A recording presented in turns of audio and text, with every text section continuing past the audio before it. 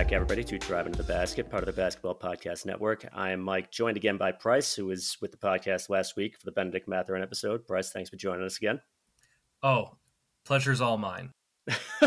Fantastic. Sounds like Office Space, pleasure's all on this side of the table. Anyway, so today we're going to be talking about Jaden Ivey, probably or I would say definitely the most exciting prospect that we haven't covered yet. But first, I want to talk just a bit about the NBA Finals. So as we found out a couple nights ago, while we're recording this on Tuesday, it's going to be the Warriors versus the Celtics, and not really looking to do a full breakdown of what the finals are going to look like. But I just want to say I've been really impressed by the Celtics, and maybe it's the kind of like old Pistons fan in me, though not as an old Pistons fan, but looking back, for example, like the going to work Pistons, excuse me. I feel like the Celtics are the team we've seen that resembles them the most in a long time. We're never going to have a team like the going to work Pistons again, but just a team that everybody works super hard on defense. Everybody's a capable defender, and they're very unselfish on offense. So it's just been good to see, and I'm rooting for them in the finals. Yeah, I think I'd agree with that. Like, Jason Tatum is a superstar, probable like top 10 player like in the next 5 or so years. But even still, like, just the team just plays like for each other, plays really hard on defense, and you have just even Peyton Pritchard is just showing out, and I think that speaks volumes when your end of rotation guy is just so committed to the goal of the team. Yeah, so it's really definitely a team's team, and like I said, I've just found it very, I don't want to say inspiring, but I don't know, maybe a little bit inspiring to watch. You just don't really see teams like that very often in the NBA these days, and still maintain that you can't win on defense in today's NBA. But definitely the Celtics have made it a major asset, like a major asset. With it's just an intelligent defensive scheme with 5 guys who can switch, and I also feel that's really where the NBA is going. But yeah, definitely Tatum, I would say top 20 player right now easily. Needs to work a little bit on attacking the basket, just in that he tends to avoid contact, and he's still not as strong as he should be. So he gets kind of knocked off his stride a little bit too easily when he's in the air. Knocked off his stride. You get it. You get what I mean.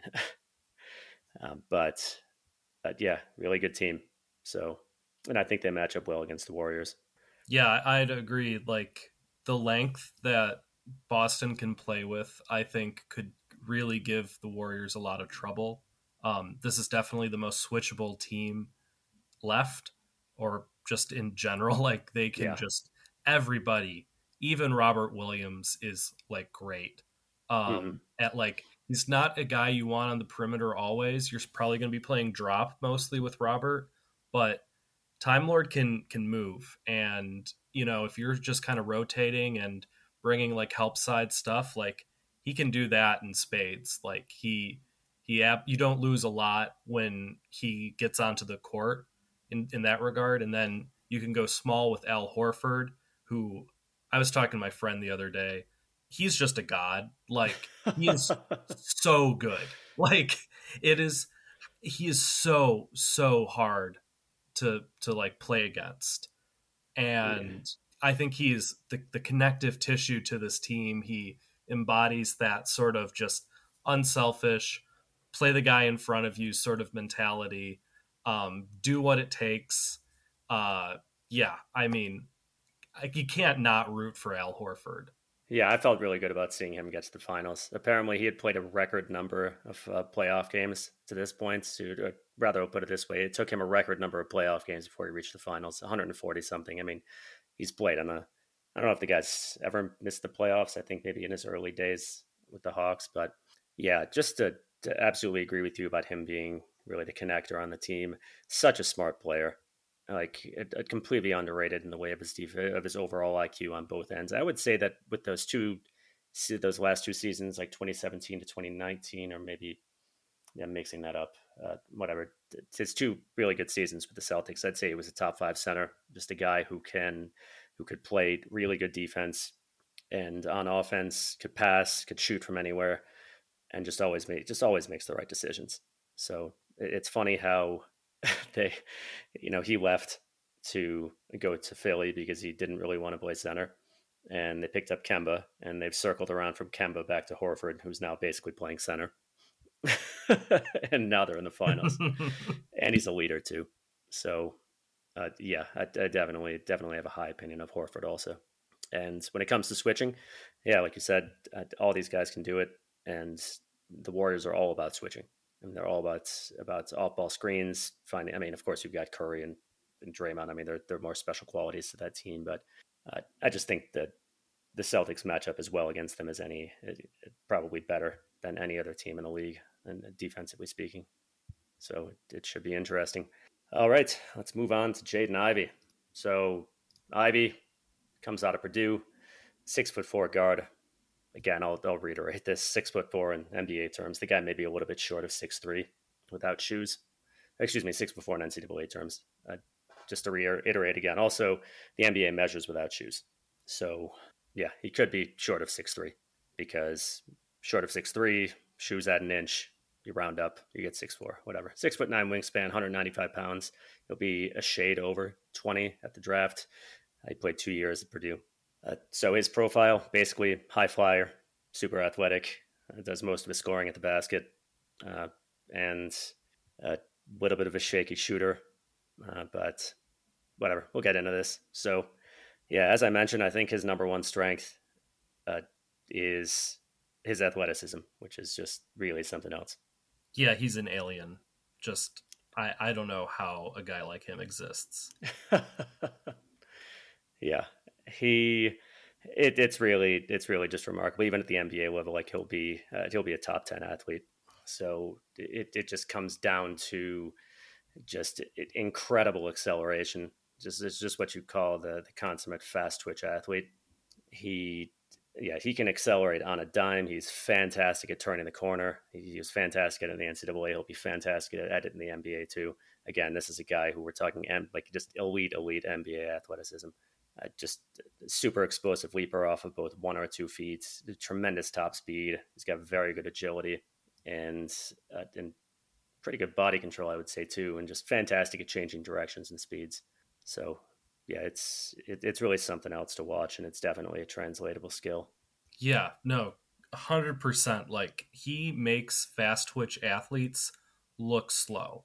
That is kind of the level difference, or like this qualitative difference that you, if you will, with Jaden Ivey. He's just so fast. He can. The first step is probably one of the best.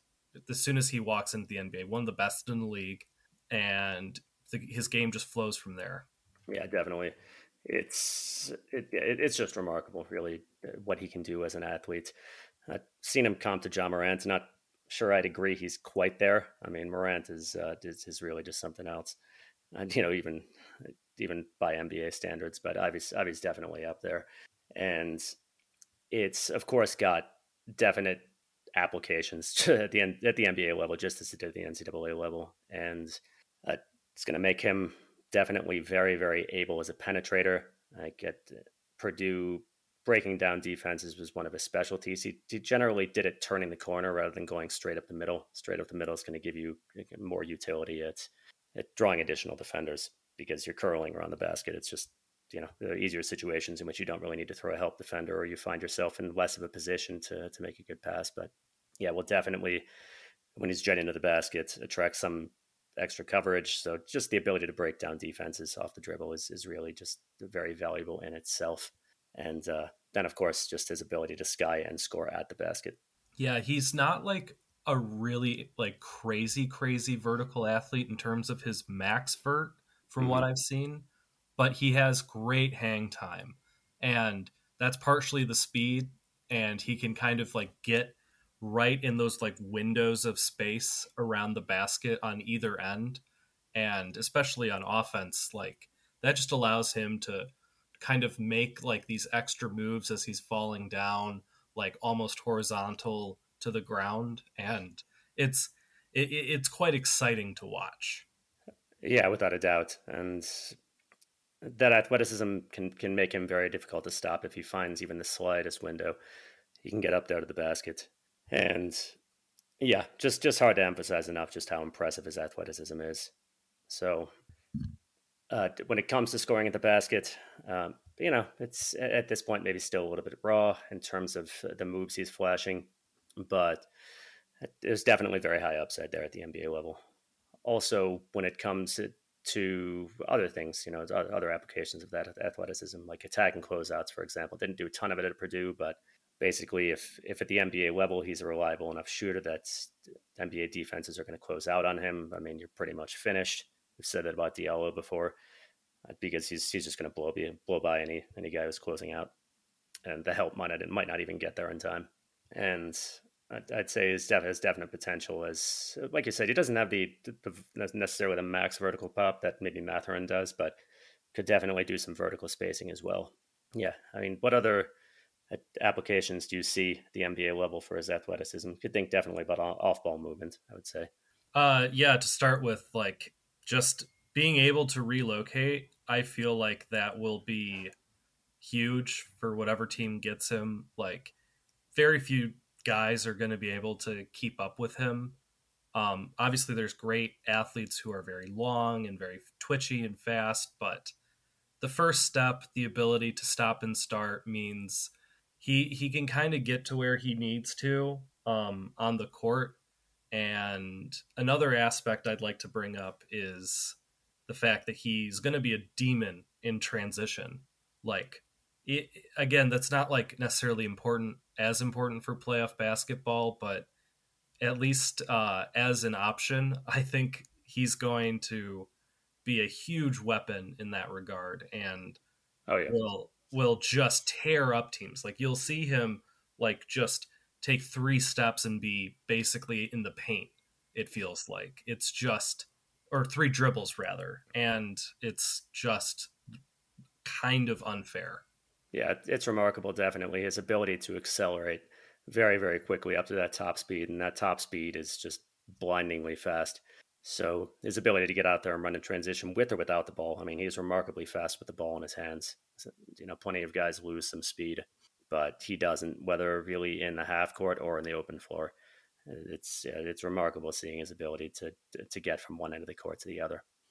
So I agree. As a transition scorer, I think he should be very good. So I, I would say moving on to, yeah, his capacity for off ball movement. Actually, want to cover that. Completely agree with you. Definitely the ability to relocate quickly is great. Also, just the ability, like we said with Mathurin last week, to just beat your defender from off the dribble, from off the ball, is a skill in itself, because it's just one extra way that you can unhinge defense. And I'd say that Ivy should be, one of the best in the league at that at the NBA level. It's just I know we're both repeating this over and over again, just how fast he can get and how quickly he can get to that top speed. So it should be a guy capable of opening himself up in the half court from off the ball as well, and that's very nice to have. About transition scoring, I think it's worth noting it'll become even more valuable just overall, because they're almost certainly getting rid of the take foul. The take foul, I'm sure you find it as annoying as I do, and as annoying as pretty much everybody else seems to find it. Only guy more annoyed by it than me is Special K. Yeah, he hates the take foul, no doubt about that. But yeah, guys like Ivy will have one less impediment in transition, because the guy gets the ball in transition. If the take foul is still there, he's just going to get fouled right away. And the idea is next season that's a take foul is one shot in the ball. So I believe it's one shot. I don't know if it's, yeah, I don't think it's 2 shots. Yeah, I think it's going to be. Sorry to cut you off. It's one shot with possession. Yeah. Yeah. And in some situations that may actually be worthwhile. You you remove the certainty of 2 points to give up 1 point and then another opportunity. But again, you might give up 1 point and then a three. So I doubt we'll see much in the way of take fouls if that goes through. And by the accounts we've heard from Shams, it had a lot of support amongst the NBA's board of governors. So another upside, I would say, and this might sound a little bit weird, because this is also a big question mark about him, is the shooting upside, just in terms of what he showed potentially as a pull-up shooter from 3-point range for step backs, and also just that if he can make that work, it would make him an exceptionally tough cover at the NBA level.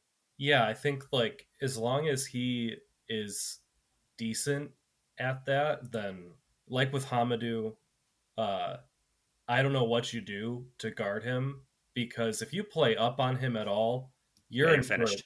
you're in just a world of trouble. Yeah, yeah, definitely. Did you like it all? What you saw for him? What you saw from him in terms of his pull-up shooting? Like I know we saw him take a lot of like long pull-up threes, Oh but what do boy. you think is What do you think his upside looks like as a pull-up shooter long term? He shot about 33.3% actually on pull-up threes, which isn't a bad mark, but inconsistent, of No. course. Yeah, this will be my running theme with my take on Jaden Ivey, is that it's a lot of development is needed. The upside is obviously tremendous, but the rawness that he plays with in a lot of his like details in the game is, I think, going to be the story on him. And you have, like, at times it looks really fluid. He can just get to his step back. It looks nice. And at other times, his footwork, it's just wild and all over the place. And I'm like, what are you doing? And he looks like me when I try a jump shot. And um, it I'm being hyperbolic, but he doesn't get like great elevation on it, and there's like issues with his mechanics that we can go into, or Yeah, if we want to like keep talking about the positives, there's the fact that like I think that there is legitimate shooting upside, maybe not like as an elite 3-point threat, but he doesn't need to be. I think that we've seen steady progress from high school to college, year one to year two.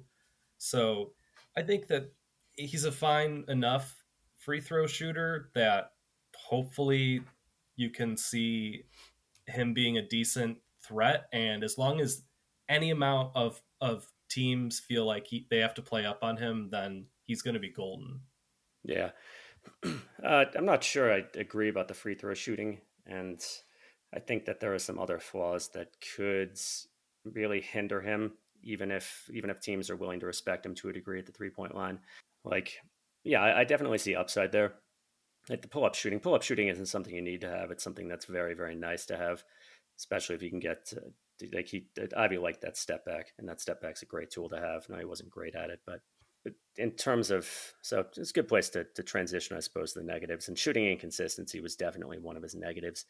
It should be noted that on unguarded catch and shoot threes, uh, he shot a very high percentage. However, on very low volume, he hit 17 unguarded catch and shoot threes all season.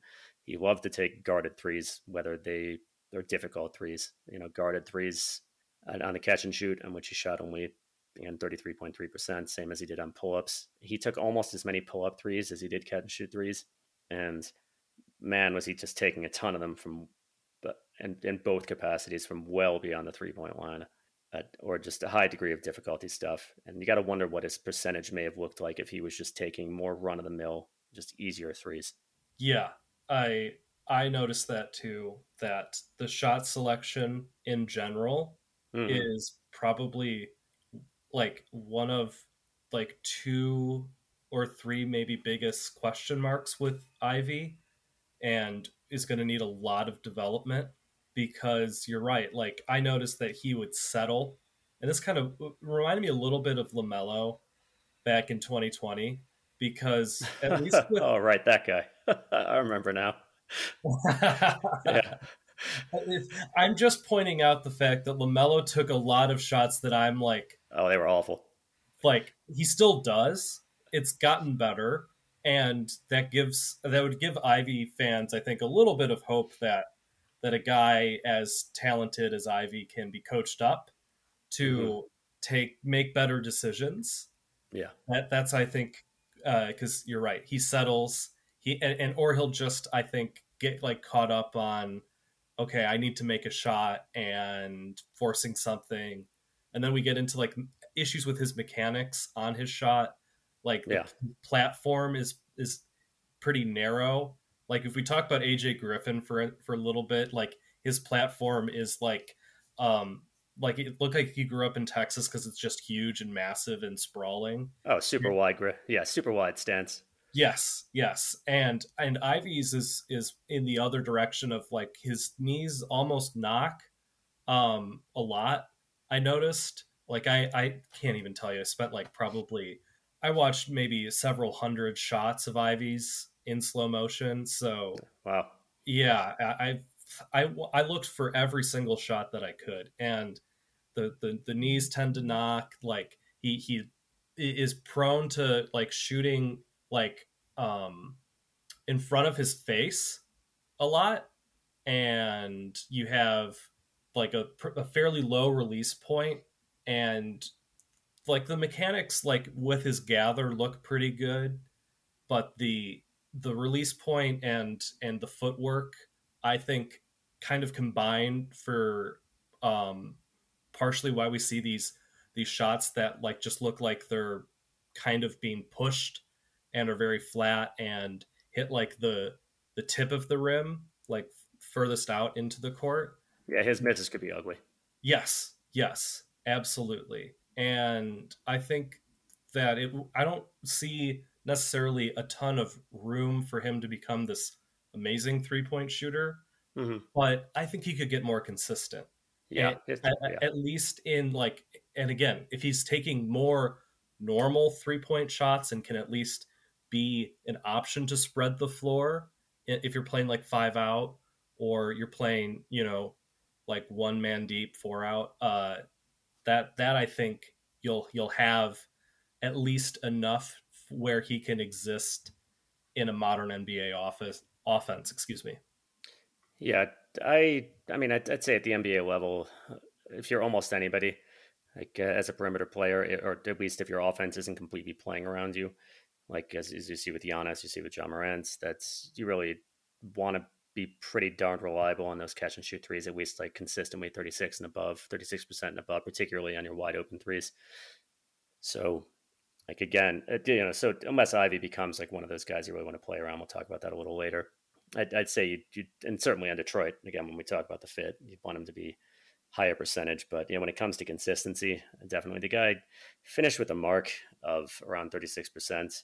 He started fairly strong. He had a couple of big games that really inflated the percentage. In the last 13 games before the NCAA tournament, he was 12 of 51, which was needless to say not something you wanted to see out of him down the stretch of the season. So yeah, his mechanics are a little wonky. Gets the shot off quickly, which is nice, but like you can expect his volume of threes to increase at the NBA level, and you want to be, yeah, just you got to have those mechanics right.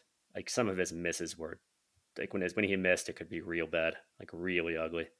And I think the free throws go along the same lines, and free throw shooting can be, is a decent metric for prediction of how a player is going to shoot from the perimeter as well. It's not the be all end all, but 74.4%, not really what you want to see. Uh, like even a lot of his misses looked bad, like just the ball, the spin, it would, yeah, it was just bad looking. So, not only does that make you worry about the 3-point shot, or make me worry about the 3-point shot, and how that's ultimately going to come along, but you're also just leaving a lot of points on the board, and NBA teams will be happy to just hack him on the way to the basket, like not deliberately foul, but they'll feel a lot better about fouling him rather than giving him an open opportunity at the rim, not an open, but an easier opportunity at the rim if they think he's going to shoot in the low 70s, low to mid 70s. Yep. Yep. And it Yeah, was consistent year to year too. yeah. Like and this too is inflated by some big games. I think he was like 14 out of 15 in one game, which was really an aberration. And so I'd worry about that. It's a weird combination, like a guy who can. Well, I guess it actually mirrors the way that his shooting went, which is that he was like a 36% shooter, but highly inconsistent. Yeah, and then you have also his free throw shooting alongside that, which was quite poor, like 75% for a perimeter player, especially who's going to be driving to the net quite a bit is bad, improvable, but it just makes me worry about that form. Yeah, and that's not even I think his like necessarily even biggest area of improvement. Hmm. What would you say that is? Oh, in my opinion, the it'd be the shot selection in general, and that would extend into the mid range. I think Yeah, that as has been mentioned a bunch, the lack of mid-range game is just like astounding. He is like awful in between the paint and the 3 point line. As inconsistent as he was, and he was very inconsistent, his 3 point shooting was markedly better than his midi game. Oh And yeah, it is like, and I'm not saying like a player needs to be a great mid range shooter in order to be a good player. I, I mm, I think very few guys are able to do it well. Um, but the fact that it's that bad, I mean, it it's bad. it really will like make him that like 2 level scorer, and makes even more pressure on his development to improve as a 3 point shooter. And again, like he can draw a contact because like he gets guys out of position like nobody's business. It Mm, is he like guys get off tilt all the time. He can really just like make guys like look like fools. And yeah, and then I think to bring it to the next point that I want to bring up is passing reads. mm-hmm. Um, I wouldn't say he's a bad passer, and I like his handle. I think it is a very functional handle, but I question some of his decision making with the ball in his hand. It feels very simplistic. Yeah, definitely. I just want to circle back briefly to what you said about his in between game. Definitely, it is remarkable how basically not of one he has. It's basically absent. He took 22% of his shots on 2 point jumpers this season, shot 32% on those. I mean, he was absolutely terrible on pull up twos. He, his runner floater not really very reliable at all. And as quick as he is, NBA teams will still take advantage of that. Inside the paint, if whatever help defender comes, we'll just back off toward the restricted area, and in the center is not going to try to challenge him outside the restricted area. Did shoot 62.5% on attempts at the rim, only 24% assisted. So that's impressive, but total lack of in between game. But definitely what you said about his decision making, his ability to make the right reads and passes. This was brought up with Jalen Green last season. I think it's as big of a swing skill, probably bigger, actually, even significantly bigger swing skill for Ivy than it was for Green, because Green's a good 3 point shooter. I mean, just really no ifs, ands, or buts. Even off the move, I mean, Green can make his threes. He proved that this year. He did it well in the G League before that, and especially for a guy like Ivy, who's going to depend a lot on driving, the ability to make the right reads or passes could really be the difference between him being able to take advantage of the gravity that he's going to attract, or him not being able to take advantage of that and forcing up a lot of bad shots or just turning the ball over a ton. Yeah, you took the words right out of my mouth. It's his swing skill for me, at least, as a second option. And the fact that I felt like he kind of only made like the very most simplistic of passes. Um, and I felt like he oftentimes was two-handed passes that were somewhat midair. I'm like, I don't love that. It feels like his turnover. He might not be like super turnover prone, but I feel like, especially on drives, that he could get exploited by just the sheer intelligence of NBA defenders, more than he was in college. Like you just have a whole nother level of instinctual players who are going to be guarding him, or who are going to be on the help defense and will be able to interrupt passes. And so him being able to draw that gravity and then exploit it is a lot like how I felt about Jalen Green, where it's like if he's going to be the primary option as like kind of this vehicle for just generating efficient offense, because he can do it for himself. I was pretty confident in that. But if he can actually be that number one guy who kind of like sets the table for a franchise, Mm-hmm. that was good. That was going to be the key part of his game that needed to improve. And then you get Ivy, who I think has obviously great upside. And I don't want to say that he's got like Jalen Green upside because I think Jalen Green is maybe as a prospect a little bit in another echelon. Yeah, I But would agree. Yeah. Ivy, I think, is like right up there. Like you definitely could see him being a fantastic second option, um, if not even a guy you build around.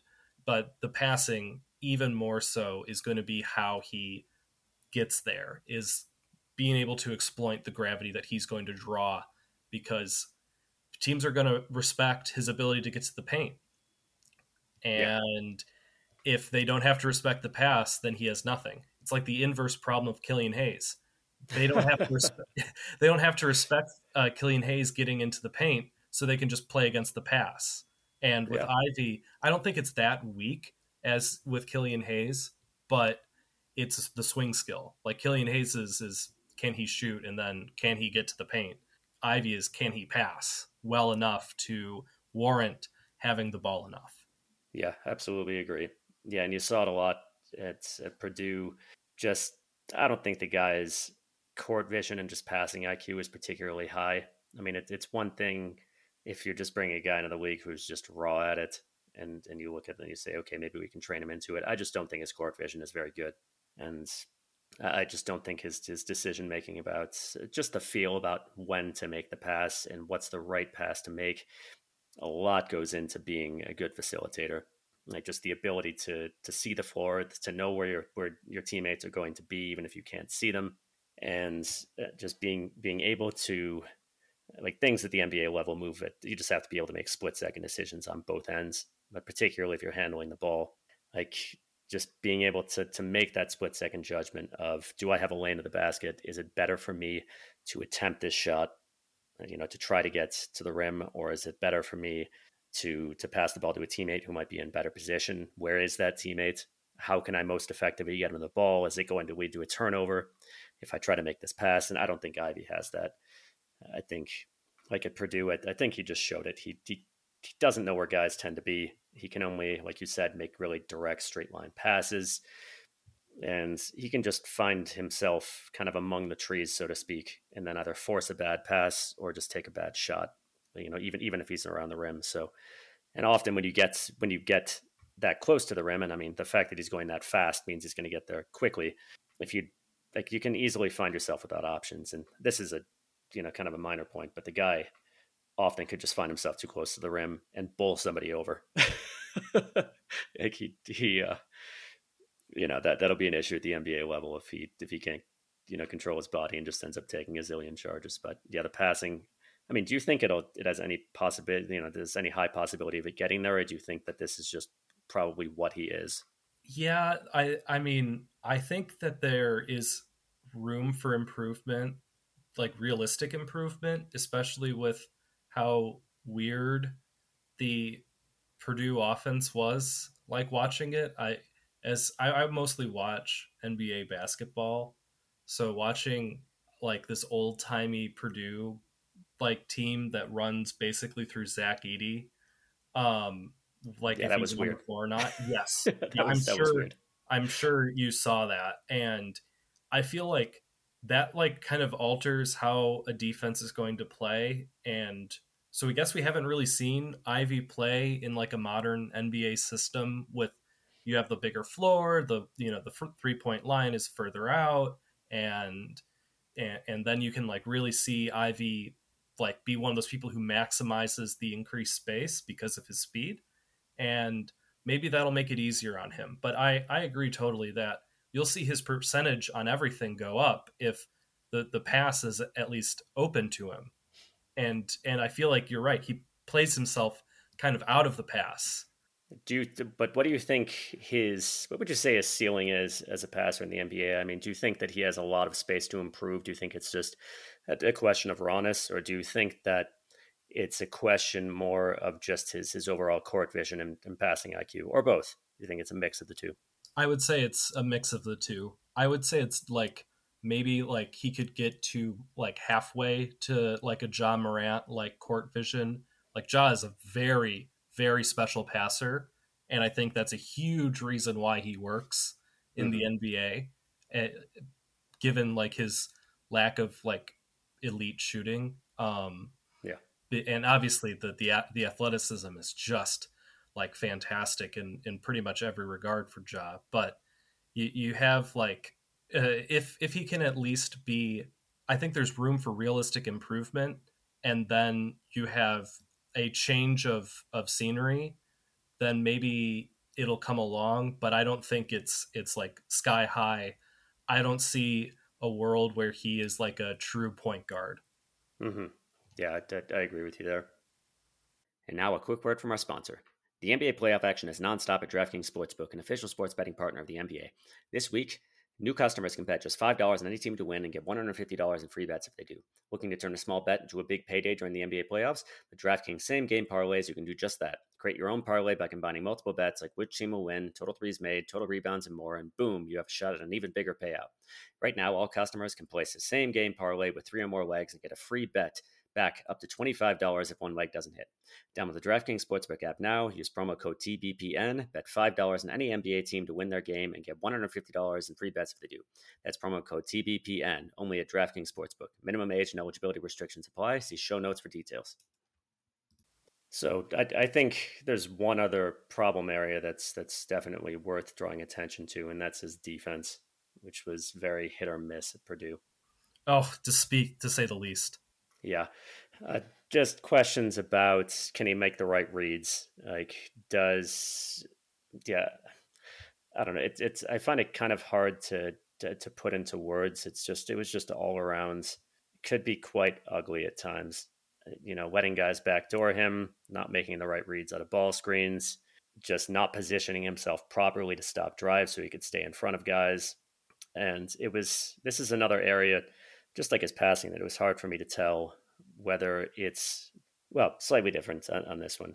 It's just hard for me to tell where maybe poor defensive IQ ends and just a lack of real effort begins. And those are both bad, because bad defensive effort at the NCAA level is sort of a red flag. But yeah, what did you see really in that respect? And definitely, what do you think we're looking at in terms of IQ versus just effort? I think with the athletic tools that he has, I somewhat feel a little bit similarly about like him to Ant Edwards, because the thing about Edwards is it was like, okay, he has these great tools, but the effort and sometimes the reads weren't there. However, we've seen the NBA that with proper effort, it's come up, and he actually can be like serviceable as a defender. And so I think that there's upside for him to be serviceable. I don't think it's ever going to be a strength, because I do have very serious concerns about his IQ. Yeah, so I'd probably say that he's a guard, so it matters less. But even still, I think like he could be a guy who could get hunted a little bit in the playoffs. But yeah. With the right effort, he's staying in front of everybody. Yeah. Like, you know what I mean? Like he can at least, like, I think, be a better ISO guy and a better guy in rotations with just a little bit better positioning. And with that speed, like you'd hope that like it kind of comes along a little bit. Yeah. So I mean, what did you see as his primary defensive weaknesses at Purdue? Effort and being terrible on rotations. Gotcha. Yeah, he did have those issues on rotations without a doubt, and just those instances also in which he just got caught ball watching, and his assignment ended up well past him toward the basket, and of course at that point there's nothing you can do. I mean, just to reiterate, I mean, you think that he can get himself to somewhere in the realm of like a net even presence on defense, or maybe just a minor negative? That's kind of how I see it. That like there is upside for him to not be awful, which is better than I could say about Trey, because Trey was never going to be a good defender in the NBA. So I think a minor negative would be my realistic hope for him. And with a guard, that's fine for me. I'm okay with my guards being minor negatives, at least one of my guards being a minor negative on defense, if of course the offense is then comparatively justifiably good. Yeah, I mean, for me, it would hurt a little bit, kind of like kissing goodbye to the notion of having this sort of defensive lineup that the Celtics have.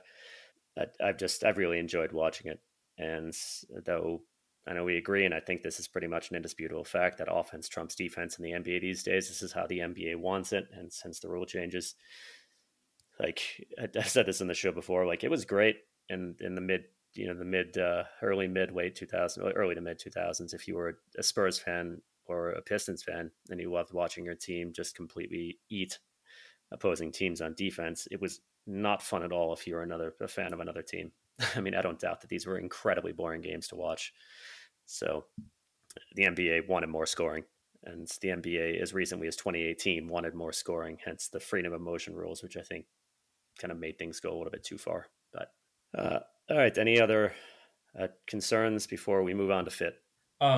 One thing I think we should say that Mm-hmm. is the length is good. Like Yeah, he's six pretty good. three and he's like six foot Six, nine. I've yeah. heard 6'10". I mean a similar length to Matherin, but with like a smaller frame.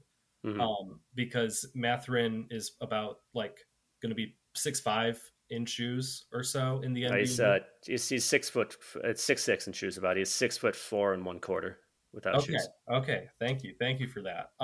But Ivy is going to be obviously smaller than that, but the length and athleticism means that he can at least cover ground and get his hand up. And he had some really nice blocks at times. I'll give him Mm-hmm. that. Like he can get up into the air in a hurry and can really punish guards who are just a hair slow on getting their shot up.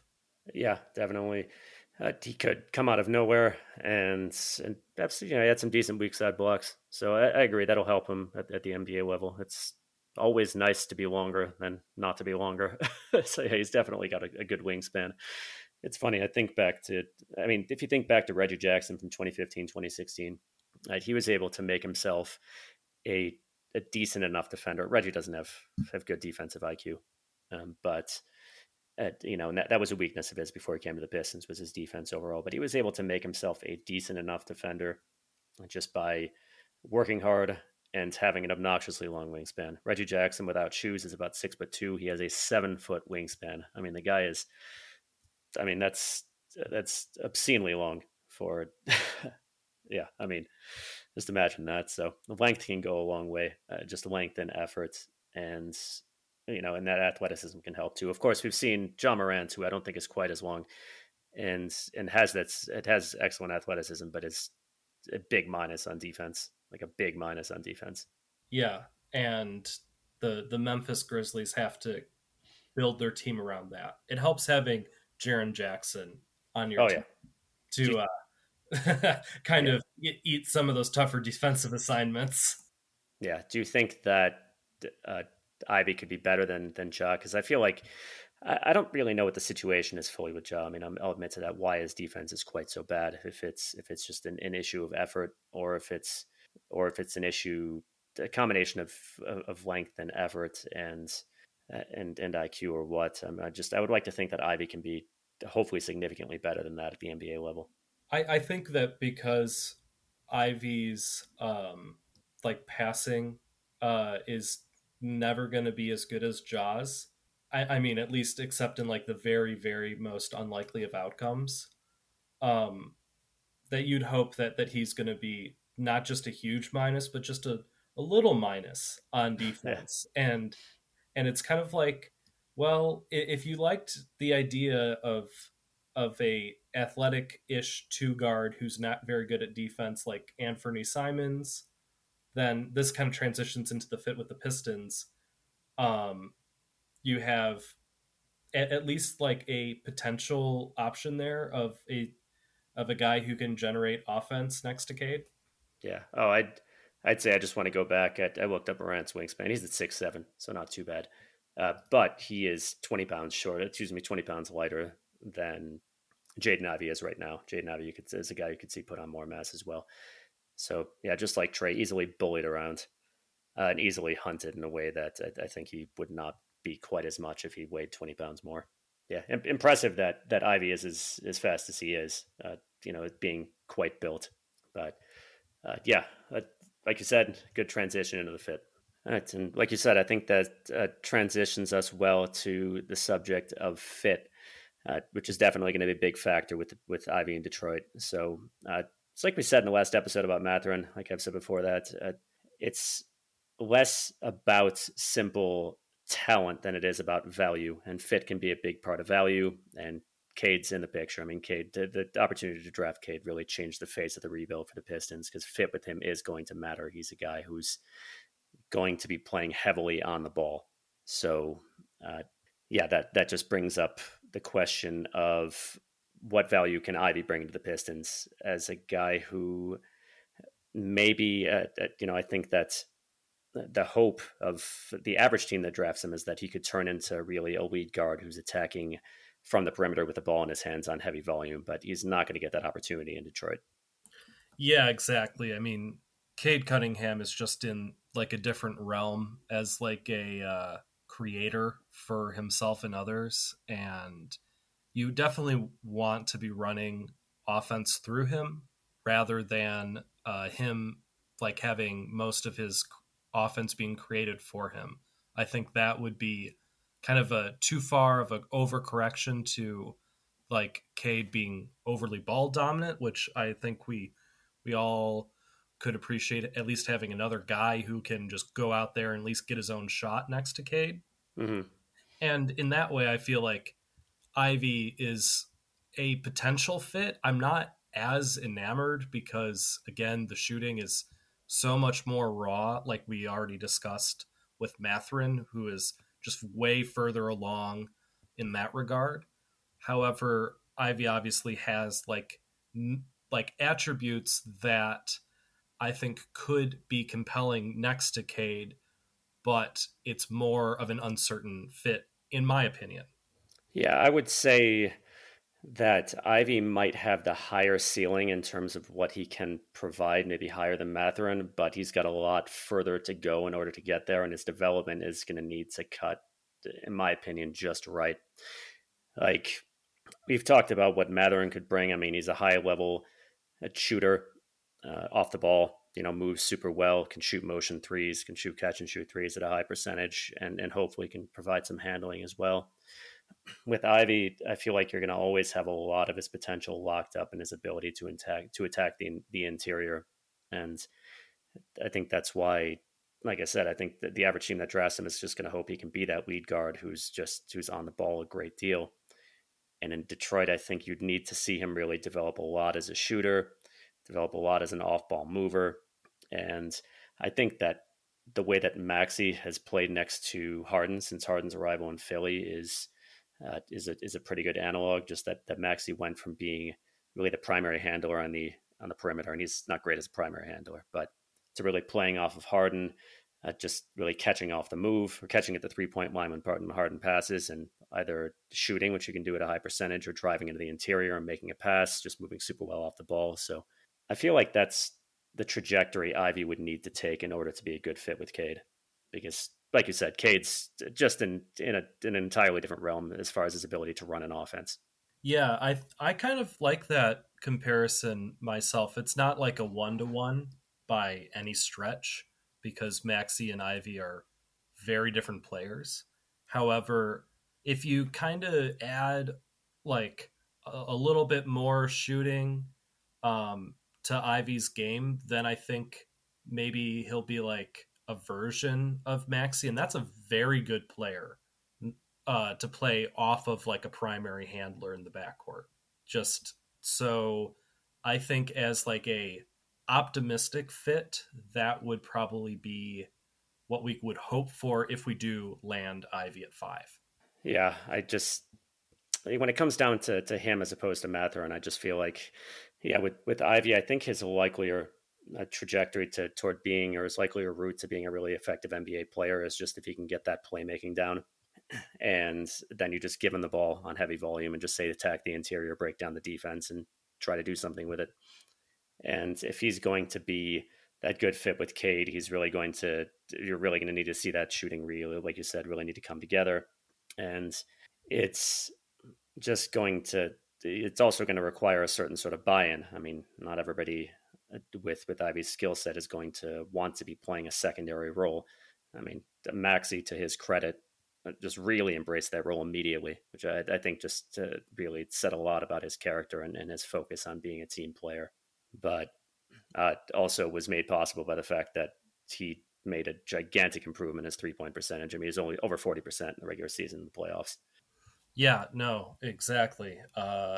If we do end up with Ivy, which I think is actually somewhat realistic given the way that the draft order worked out, um, that he'll at least there's a good chance he's there, even though a lot of people have him ranked higher than fifth just because of like weird uh, team needs with the top four or particular team needs, at least in terms of their backcourt. So I think it'd be fine experiment, and if we're bad, then we get another shot next year because we're on like the long timetable and we don't need to rush it. Yeah, that's true. So how would you see the actions working between Cade and Ivy? Like, it's assumed that Ivy can get it together as a shooter, that he can buy in fully into that off-ball role, and uh, in addition to just the Pistons having a secondary creator, how would you see actions between he and Cade working out in the half court? Yeah, I think that obviously Ivy's going to be a tremendous like off-ball player in terms of at least his ability to relocate. That's going to be an option for him. And so if we can get like Cade to draw either like penetrate with like his ISO dribble stuff or um, run like pick and rolls, then what you're doing is Cade can be dishing to Ivy, and Ivy will then have the option to shoot, or if he uh, gets like a good closeout, then drive in. And alternatively, what I would really like to see in an ideal world is Ivy is able to then also draw pressure on himself and then get to Cade. And then you have a mismatch like going that way, where Ivy is then opening up offense for Cade, which I think would ideally be what we want in a backcourt or like a secondary creator role, as a guy who can not just take ball handling pressure off, but just open up the court for Cade because he is just so much like the obvious first option on our team right now that we're very easy to like game plan against. Yeah, I think definitely I agree with what you said. You got a guy who can number one take the onus off of K to do everything, which you don't want that to last in any case. Even you look, it's just not good to have a one trick pony offense like that, no matter how talented the player is. But what I could see is Cade penetrating, drawing attention, and then Ivy can either catch the ball at the 3-point line and attack through disjointed coverage, or he can catch the ball off the move. Particularly, like it's very nice to have a guy who can explode from above the break rather than just along the baseline, because along the baseline it's a lot easier to defend. And then Ivy's definitely got the acceleration and speed to do that. If Ivy can be a guy who can relocate quickly, like you said, around the perimeter and shoot at a decent percentage, like and just catch the ball, set and shoot quickly, though that might be asking a lot given where he is right now as a shooter. Bonus points there. Might be able to do some vertical spacing, and that just gives you another option that doesn't force you to rely completely on Cade. Now, if he doesn't get the shooting together, I feel like that's it. And even just if he doesn't, like he's going to need to be a guy, I feel like, who's going to be, in order to play this role, need to be dashing around the perimeter a lot. Do you feel like he was kind of a disinterested off-ball mover at Purdue? Yes, although at least in this respect, I kind of give him a little bit of a break just with how um like forced that offense could be, or at least I would say not forced, clunky. Mm-hmm. um and there's not a lot of space for Ivy to find driving lanes, and I guess it's like kind of impressive that he was able to have as much success as he did. Well, I'm So talking. I'm talking just in terms of when he doesn't have the ball. Like it seemed like yeah, he was yeah, largely that just waiting to get the ball at that point. yes, that I think he also suffers from like a disappearing act, something that I kind of dock Paolo for too. I felt like he and Paolo in particular of the top guys are can be pretty invisible when the play isn't going through them. Yeah. So I feel like this would need to be off ball movement being something he'd really need to emphasize. At Purdue, I feel like he had two modes: on the ball and waiting to get the ball, often stationary. So at the NBA level, he'd really need to be buying into moving around a lot off the ball. But it's also just if the shooting doesn't come together, like I don't see much of a fit at all. Like, do you see much of a fit? Like if Ivy continues to be a shaky, inconsistent shooter next to Cade, I feel like that would really ruin things. You're asking me if I think De'Aaron Fox would be a good fit next to Cade, and the answer is no. Yeah. That's how I liken it. Ivy in a like less good but also likely outcome, like a medium good outcome, is like kind of a version of De'Aaron Fox, and Hmm. that is not a guy I think we want on our basketball team.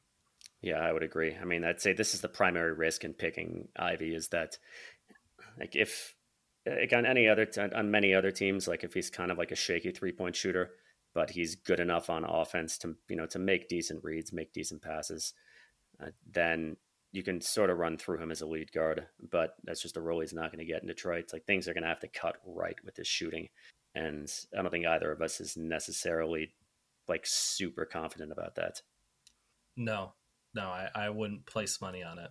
Yeah, so that's definitely something I would say to be concerned about. So he's got he's definitely got the upside there. If everything breaks right, then great. I think you've got a good number two guy next to Cade aside from the defense. But yeah, I think it just deserves to be emphasized that there's not necessarily, I think, a high chance of that happening. I'd place a decent chance, but like if he doesn't get it together that way, then like this pick has not gone well for the Pistons. No, that's I think entirely fair.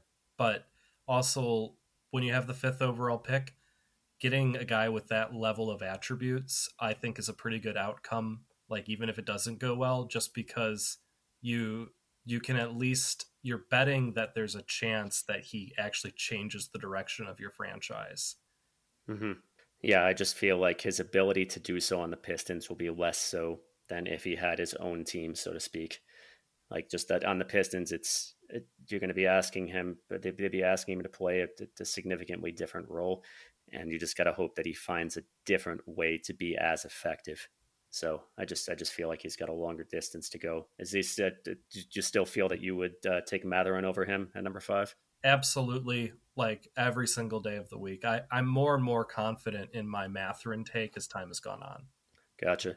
Yeah, I mean Ivy. I would think long and hard between the two, just because Ivy's potential upside, if he can bring it together, is just so tantalizing. But yeah, it comes down to two things again: just that fit and what he'll need to do on the Pistons in particular to provide that sort of value. Um, you know, versus Matherin, who I just think has a higher has just a greater chance of providing high value to the Pistons. With much less in the way of changes in terms of his trajectory of his progression. All right, so let's talk ceiling and floor. Uh, yeah, unfortunately, his floor, I would have to say, if he's just a guy, if the Pistons draft him, he doesn't get the shooting together, or just it's also possible that he doesn't really get it together in terms of reads and passes, and then he's just a super athletic guy who will be constantly exploited by NBA defenses, even if he's not on the Pistons.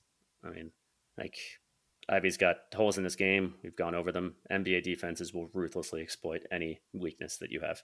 Yeah, I think that a worst case scenario is that he's like faster Hamadou. Mm-hmm. Interesting. Like everything goes completely off the rails. I should clarify. Yeah, but would you say that that's an entirely unlikely outcome? I wouldn't say that it's the most likely outcome, but I think it's like, I mean, I think that it's a realistic floor. Yeah, I would have to agree with you there. What would you see as a ceiling?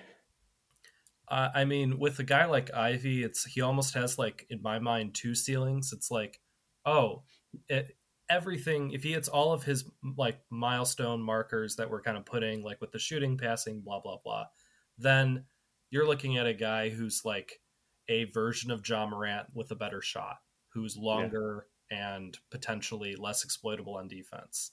And but less passing. but with less passing. Yes, that is key. And if you're looking at, and so that's a guy who rightly would be considered for number one overall. And there has been a little bit of buzz that he could go higher than 4 or 5, which is Hmm. kind of where people are mocking him right now. And so if you really bet all in on that super like 1% centile outcome, 99 percentile outcome rather, then okay. However, I think more realistically, he's kind of a guy who is like kind of De'Aaron Fox, maybe a little more functional because the shooting doesn't look as bad. Um, and that's not like something I love, but he could also morph a little bit because he's still pretty raw. Maybe he morphs into a more off ball guy. Yeah, yeah. I think that would be ideal in any situation, but particularly with the Pistons. Yep. Um, yeah, like I know this is going back to fit a bit, but I feel like with any player, if you have to say, well, it could work out, if, and then, multiple conditions, then the fit just isn't particularly good. And you could say, and to be rightly said, that any championship team needs multiple handlers, but it's just so important that neither of those handlers provide like 1 + 1 = 2 value at least. And that's, you're not getting really bad value between them because they lose a lot when they're off the ball. And Cade, I think he'll be a good shooter, but he's by far at his best on the ball too. Uh, Yeah, it's oh about right, yeah, striking a balance. Just yeah, yeah, definitely, yeah, and it's about finding. You always want your key players to be more than the sum of their parts. It's a problem when they're less than the sum of their parts. yeah. That's why like max contract players Hmm. can be like they add even more than 1 + 1 = 2. They add like 1 + 1 = 50 if Well, it that would goes be like nice. if it goes really well, Yeah. like with like LeBron and AD, like when Hmm. they are both healthy and Yeah. LeBron's a little older, yada yada. But Hmm. basically, that's a combo that is dreamlike. You're Yeah. like, what do? You just lose. Like, and they ran over teams in the bubble. Yeah. Yeah. Definitely. Yeah. I mean, LeBron was pretty much the point guard at that stage, and yeah, that was a really good combination. Definitely. Okay, so moving on to listener submitted. This has become a long episode already, so we're just going to go with one that we have in the docket.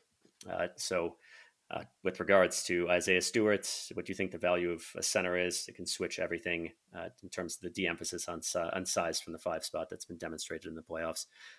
Yeah, this is this question with respect to what we've been talking about probably a couple episodes back in terms of, or maybe this was last episode. Whatever the case, like about the change in how how certain traits amongst for centers are valued in the playoffs. I know that I think this was, yeah, we talked about Aiden last week, right? You and I can't remember. Yeah, we did. We talked Okay, about like Aiton and Stewart as like a version of like a. I did at least talked about him as like a potential Grant Williams esque if the three ball really comes along. Grant Williams or I feel like he'd be, yeah. I mean, if the three ball comes along, I feel like he'd be Robert Williams without the verticality, but with the spacing, with the ability to space. But yeah, in any case, this is just this is in the realm of what we've seen from centers in the playoffs, like how valuable switch coverage is, and how teams have been very willing to go small, even with guys who can't really serve in the pick and roll. To a degree, we're talking like Kleber and Draymond played center against. Goodness gracious, how am I forgetting which team the Warriors played in the first round? Um, yeah, he even played center to a point in the Grizzlies series. But yes, I've been informed by Price behind the scenes that it was the Nuggets they played against. So in any case, yeah, you've seen just the success of we've seen just how useful the ability to switch effectively is for a center, and how drop coverage isn't. Centers who are very focused, whose utility really comes from drop coverage, lose some value because they're going to be exploited. So I think this question is around, well, how does Stewart fit into this equation? Can he be a successful postseason center for the Pistons? And what do you think? I mean, why don't you start? Yeah, I. It's just tough because um, if you think about like Al Horford, and I love thinking about Al Horford as a basketball player, but uh, Stewart is just nowhere near like his level of like fluidity, especially in range. He's a very fluid player, but like the ability to like extend himself like on the perimeter and just be so multi-positional on defense. Like Stewart's very much a five. And that's something that I think like you could play Horford next to another big and it still Hmm. works, you know? Like Stewart I think has less of that flexibility, but maybe if you're thinking with like the most optimistic lens possible, okay, his game actually improves because he is so switchable, because he is so good at staying in front of guys, even though he's not the fastest cat. Yeah, definitely. Stewart is an excellent switcher. I mean, Stewart's is just a high level defender overall. He's a good interior defender. I mean, he's a solid rim protector. He's very hard to beat in the paint in general, and he is a high level switch defender. I mean, legitimately excellent switch defender. I mean, teams you saw like for example, Atlanta even try to throw Trey Young at him, and Trey Young is very good at exploiting is very good at exploiting good matchups against centers, and he couldn't get by him. Uh, I'm missing somebody else. Whatever the case, Stewart can stay in front of almost anybody. I'd say the issue with him just comes back to verticality. In the regular season, you really want a good roll man. And in the playoffs, when you've seen teams just go small, like with Kleber or when Draymond played center, I mean these are kind of niche situations in which it was just the best thing to do, and it was worth giving up somebody who may be stronger on the boards or who may be able to catch lobs. So in niche situations in the playoffs, I would say, sure, you've got Stewart ready to come in and maybe start at center or just provide really good minutes. But I feel like you would still want somebody who was just a stronger interior scorer, a vertical spacing threat, and just a better rebounder overall. I think at the starting center spot, unless you can find if you like it's like I've said in the past, if you can find a guy who's a really good role man at power forward, then Stewart becomes a lot more palatable. But um, yeah, I would say more just situationally useful as a starting center, maybe in the playoffs, rather than just suited to start overall, just based on where the league is going. Yeah, I don't think that that's actually like a really bad outcome for Hmm. Stewart either if he's going to just come in and Yeah, be a matchup center. yeah, definitely.